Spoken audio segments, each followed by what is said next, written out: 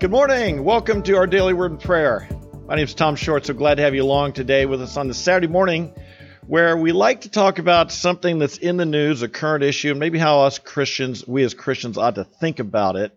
And there's a doozy in the news today or this week. Of course, you know we're in America here in this battle, shall we say, of the Roe versus Wade and the abortion issue right now. And one of the leaders of this, obviously, has been the Speaker of the House, Nancy Pelosi. And the Archbishop of San Francisco, where she's from, has ruled that she should not be allowed to take communion because of her strong advocacy for abortion. What ought we to think about this? Is that overly judgmental? Isn't the church supposed to be a place for anyone to come and to be allowed to be included? Is the church out of line? Or is it a good thing what they're doing? Are they having standards? Are they requiring people to meet up to certain standards if they want to be a part or a member of the church? Indeed, these are questions that we evangelicals are really struggling with and have been struggling with over the last 20, 30 years in new ways as we've had these new ideas of churches being what we call seeker-oriented or seeker-sensitive. Who's allowed to be there and who isn't? Are there standards for membership in the church? If you want to call yourself a Christian, if you want the church to recognize you as a Christian, are there standards? And indeed, many, many churches have the standard, the practice. You can come to church, but you only take communion if you are a professing of that faith. And of course, many churches even say you got to be part of their church or their denomination, that you're not to take it. For instance, I would not be permitted to take communion in a Catholic church because I'm a Protestant. And so the question becomes, was this right or wrong? I'd like to say my hat's off to this Archbishop and the Catholic Church here for making a good decision. My only criticism, I think it's long overdue. But now that they've taken it, good for them. I think they've done the right thing. Is that just my opinion? What does the Bible say about this? I'd take us to 1 Corinthians chapter 5. We're going to look at a lengthy section today of this book, 1 Corinthians chapter 5, and read some very interesting passages. Here we go. Verse 1. It's actually reported that there is sexual immorality among you, and sexual immorality of such a kind as does not exist even among the Gentiles, namely, that someone has his father's wife. Now, catch what's going on here. Someone in the church, someone who was a member of the church, good standing, come to the meetings. They were sleeping with probably his stepmother, or I don't know if he was grown now, might not be considered a stepmother, but his father's wife. It was an obvious case of sexual immorality. Next verse. You have become arrogant and have not mourned instead, so that the one who has done this deed would be removed from your midst. There he tells us what to do. The person who was involved in this sin is to be removed from their midst. And the fact that they would not do it or that they had not done it yet was a sign of spiritual arrogance. Let's continue reading. For I, on my part, though absent in body but present in spirit, have already judged him who has so committed this as though I were present. What an interesting comment. Paul's making a judgment here. We talked a couple weeks ago about how this concept of are Christians to make judgments? Are we allowed to judge? Does Matthew chapter 7 verse 1, where Jesus said, judge not lest you be judged, was that a blanket prohibition against us making any judgments whatsoever? And we saw that in fact what it was a prohibition against hypocrites. People had a log in their eye. People who were committing the same thing. People who weren't willing to be judged by the same standard. They weren't to be judging. But once you took that log out of your eye, you were supposed to make some judgments. Your judgments are designed to help a person.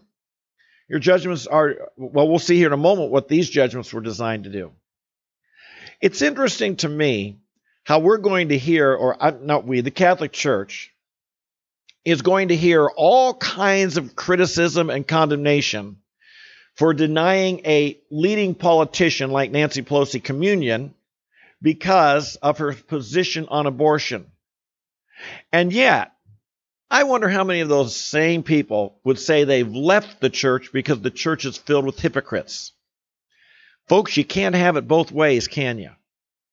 Either the church has a lot of people who aren't doing what they say, who claim to be Christian and aren't living like a Christian, and are denying what the Christian faith would teach, and thus allowing people in which the church is filled with hypocrisy. Or if they do something to address that hypocrisy and say, you can't be involved if this is how you're living, this is what you're advocating, that is so unchristian, we're sorry, you can't be involved here, and they'll be accused of being judgmental. They're not going to be able to win one way or the other, are they? Well, let's go on and keep reading. Paul says, For I, on my part, though absent in body but present in spirit, have already judged him who so committed this as though I were present. In the name of our Lord Jesus, when you are assembled, and I with you in spirit, with the power of the Lord Jesus. That's pretty strong power here, isn't it? I've decided to turn such a person over to Satan for the destruction of his body, so that his spirit may be saved in the day of the Lord. Now, what an interesting concept here. Paul is saying that there are people who say they're Christian. And by the way, he's not talking here. He goes on later in the chapter and says, I'm not talking about unbelievers. I'm talking about those who say they're Christian. A so-called brother, he says, who are living in their life is such a denial of the message they say they believe, that he says, I'm going to deliver them, we're going to judge them, remove them from the midst, take a stand against them, even deliver them over to Satan. I believe that means they're going to have a hard life. They're going to struggle. He's not a good master. He's cruel. And he says so that this person, that their body might be destroyed, the destruction of his body, because his spirit might be saved. Paul was interested in this person's salvation. The first motive he had in delivering them over and saying they can't be part of your church anymore. You've got to remove them from your midst. His first motivation is that would bring them to repentance, that would bring them to salvation, that they would go through such hardship, they'd, like the prodigal son, they'd come to their senses, think better of what they've done, and come to Christ, because Paul's first and foremost concern here with this person was he wanted them to be saved. It wasn't, he wasn't thinking, boy, if they just sit in church a little bit longer, they're going to get saved. He said they have hardened their heart to such a point that you must take a stand if you want to get their attention. Because obviously what you're doing is not working. And something else has to happen to bring them to repentance. And so Paul says, I in the power of the Lord Jesus, we're delivering this person over to Satan for the destruction of their flesh. And then he goes on to reprove the Corinthians. Your boasting is not good. What were they boasting of? Oh, we're tolerant. We're open-minded. We're inclusive. We're loving. We're forgiving. Your boasting is not good. This person was not repentant. Now Paul's not at all talking about people who are struggling with something, genuinely trying to overcome it. This person was publicly, everybody knew they were committing sin, and there seemed to be no remorse over it, no sense of guilt, no sense of shame. They were just out in the open living a sinful way, a sinful lifestyle with no repentance. That's what Paul's talking about. He's not talking about a person who's struggling, who does repent, who feels terrible what they've done. They're really looking for help. This person wasn't looking for help with his sin. And by the way, I don't think Nancy Pelosi's coming to church to get some kind of moral instruction on how she should think about abortion. I think her mind is made up, and that's what this archbishop decided. Back to the scripture here. Your boasting is not good. Do you not know that a little leaven leavens the whole lump of dough? What a warning. And this is what we need to understand. What a warning to the church. The church in America largely today has vastly lost its influence. One of the major reasons is we have lost standards of what it means to be a Christian, standards of membership. It's kind of an anyone is welcome. Now let's be clear, anyone is welcome who has a repentant spirit to seek God and find truth. But when you have people sitting in the pews who are obviously, publicly, noticeably, in rejecting the truths being taught without any sense of, I'm here to learn and understand, but I'm here comfortable without any intention whatsoever to change, that's leaven. And a little leaven will help leaven the whole lump. And before you know it, your whole church has people justifying their sin, justifying rebellion, justifying things that are wrong, and thinking, well, it was fine for that person, it's fine for me. The church has no standards. The church, it's anyone comes and it doesn't matter. The church has no standards. It's just a meeting. You don't come to change. You don't come to seek God. You don't come with a spirit of humility and teachability. You just stand firm and stubbornly in your sin, and that leaven leavens the whole lump. And before you know it, the church has become impotent. And is this not what has happened in our culture today? When was the last time you've heard of a church that removes someone from fellowship because of overt sin, unrepentant sin? Well, maybe we should just assume no one in the church has any unrepentant sin. Is that right? No one in the church is doing things, even in sexual immorality, like here, that they're not justifying and saying it's okay. Believe me, sin's rampant in many, many, many churches. And when we turn a blind eye to it, as if, and again, I'm not talking here about someone who struggles with their sin and is coming for help. I'm talking about someone who has no repentance, no humility, no brokenness, no shame, no sadness. Their sin is overt and out there, and everybody knows it, and they know it. They say, oh, but it's okay because God forgives me. I don't care. I'm not going to deal with it. That leaven is leavening the lump of dough, the whole lump. And the church is losing its saltiness. And as Jesus said, is good for nothing but to be trampled underfoot by men.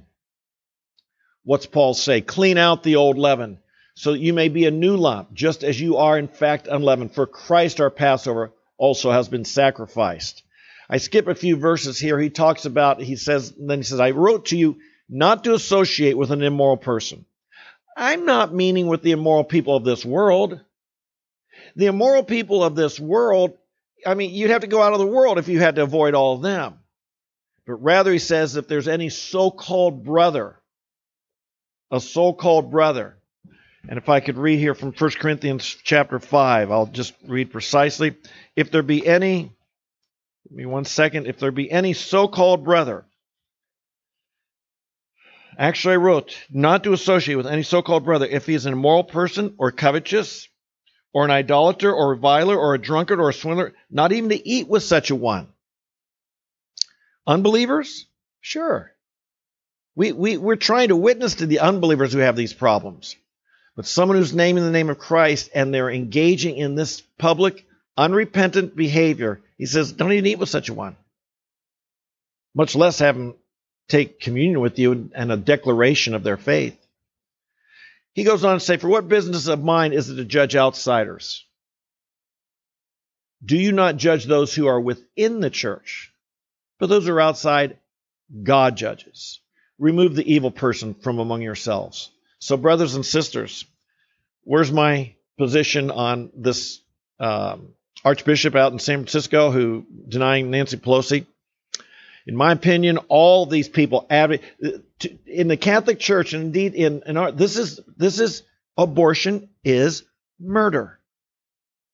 And when you have some of these leading politicians boasting about being good Catholics and at the same time arguing in defense of abortion, and there's a whole lot of them out there, not just Nancy Pelosi, there's a lot of others too, including our president, I stand with them. These people are putting politics ahead of their religion. they're free to do that. They're free to do that. If that's what they want to do, they can do it. If they want to take moral positions and advocate for moral positions because of their political beliefs as opposed to their religious beliefs, it's America. You can do that. But it's the responsibility of church leaders to say, if you do that, then we're calling you a so-called brother. We're taking a stand against it. You're doing that for political reasons. But by doing so, you're denying our faith. And for such, we won't let it go unaddressed. So, kudos to him. He's out in San Francisco. He's probably going to take a lot of heat for that archbishop out there. Probably going to take a lot of heat for it. But good for him. Father in heaven, we think of our country and how divided we are and how we pray that the church would have a voice in helping give moral direction. We confess, Father, in so many ways we've lost our saltiness. It grieves us. It grieves us how many churches, anytime we take any sort of a moral stand, people say, well, you're just a bunch of hypocrites anyway. And then they point to people where sin was tolerated, even amongst leaders where sin was tolerated, and it only was dealt with when it became public and exposed to others. How shameful on our part, Father. Oh, forgive us. Forgive us. Father, I pray for our churches in America to be holy. I pray, Lord, that our churches would be filled with people who genuinely, honestly come seeking God, wanting to be transformed in a humble spirit, not coming just to do our religious duty, as we say that we're going to stand firm in our own beliefs and everything we're strong in, our politics or whatever, but we come humble before you, wanting to learn and wanting to be subject to you and what you teach us in your holy word. We pray for Nancy Pelosi and Joe Biden and some of these leading abortion advocates who also are claiming to be devout Christians. We pray, Father, they'd repent.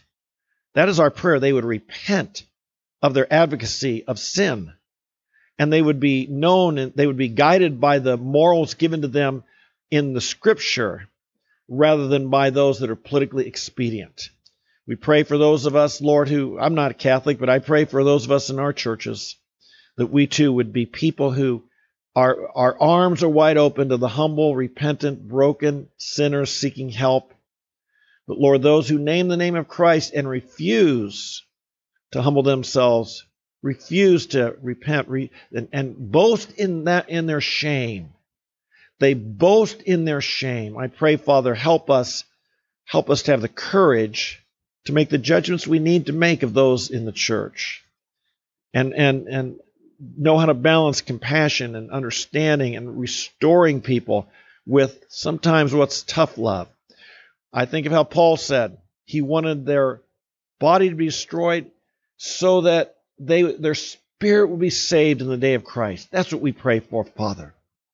We pray for more and more people to be saved in the day of Christ. And sometimes, Father, help us to understand that the road to salvation is a road of suffering and humility and brokenness as we see our weakness and our need, and as you humble those of us who are proud.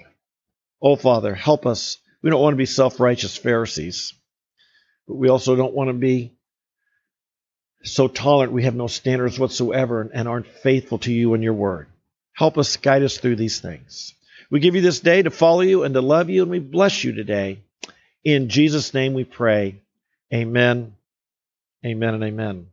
Well, there's a tough message today, and I always say, come join us because we're here every single day. We're not once a day Christian, once a week, once a month, once a year, or just when we feel like it Christians, but we're every day. And that's why we're here every day in the Word of God, seeking to learn, to grow, to pray over what we learn, and become more faithful and stronger believers. I urge you to come back every day. If you're new, make sure you subscribe, hit the notify, tell your friends, and so on. But also, I'm not going to be here for about the next week. We're leading a group that is going on up to Alaska, and it's going to call it our Know Why You Believe tour. And a number of people, friends of our ministry, will be together for a week. I don't think I'm going to have very good internet access, so I'm just not going to be here over the next week. I'll be back probably Tuesday morning, the 31st of May, I might drop a video here or there, so keep an eye open, check it out, but probably won't be live. That would mean getting up at 4:30 a.m. to do this daily word of prayer, but we'll see. We'll see. So anyway, God bless you. Glad to have you along. I hope you come and join us regularly. Make sure you do subscribe, hit the notify, tell your friends. And until we see you in about 9-10 days from now, you be strong. Might God bless you, fill you with strength, fill you with courage. That's what we need in our day, isn't it? Fill you with courage, fill you with joy. The joy of the Lord is our strength. Remember, you got something the world didn't give you, and the world can't take it away. God bless you, and we'll see you in about 9 days. God bless you. Bye-bye.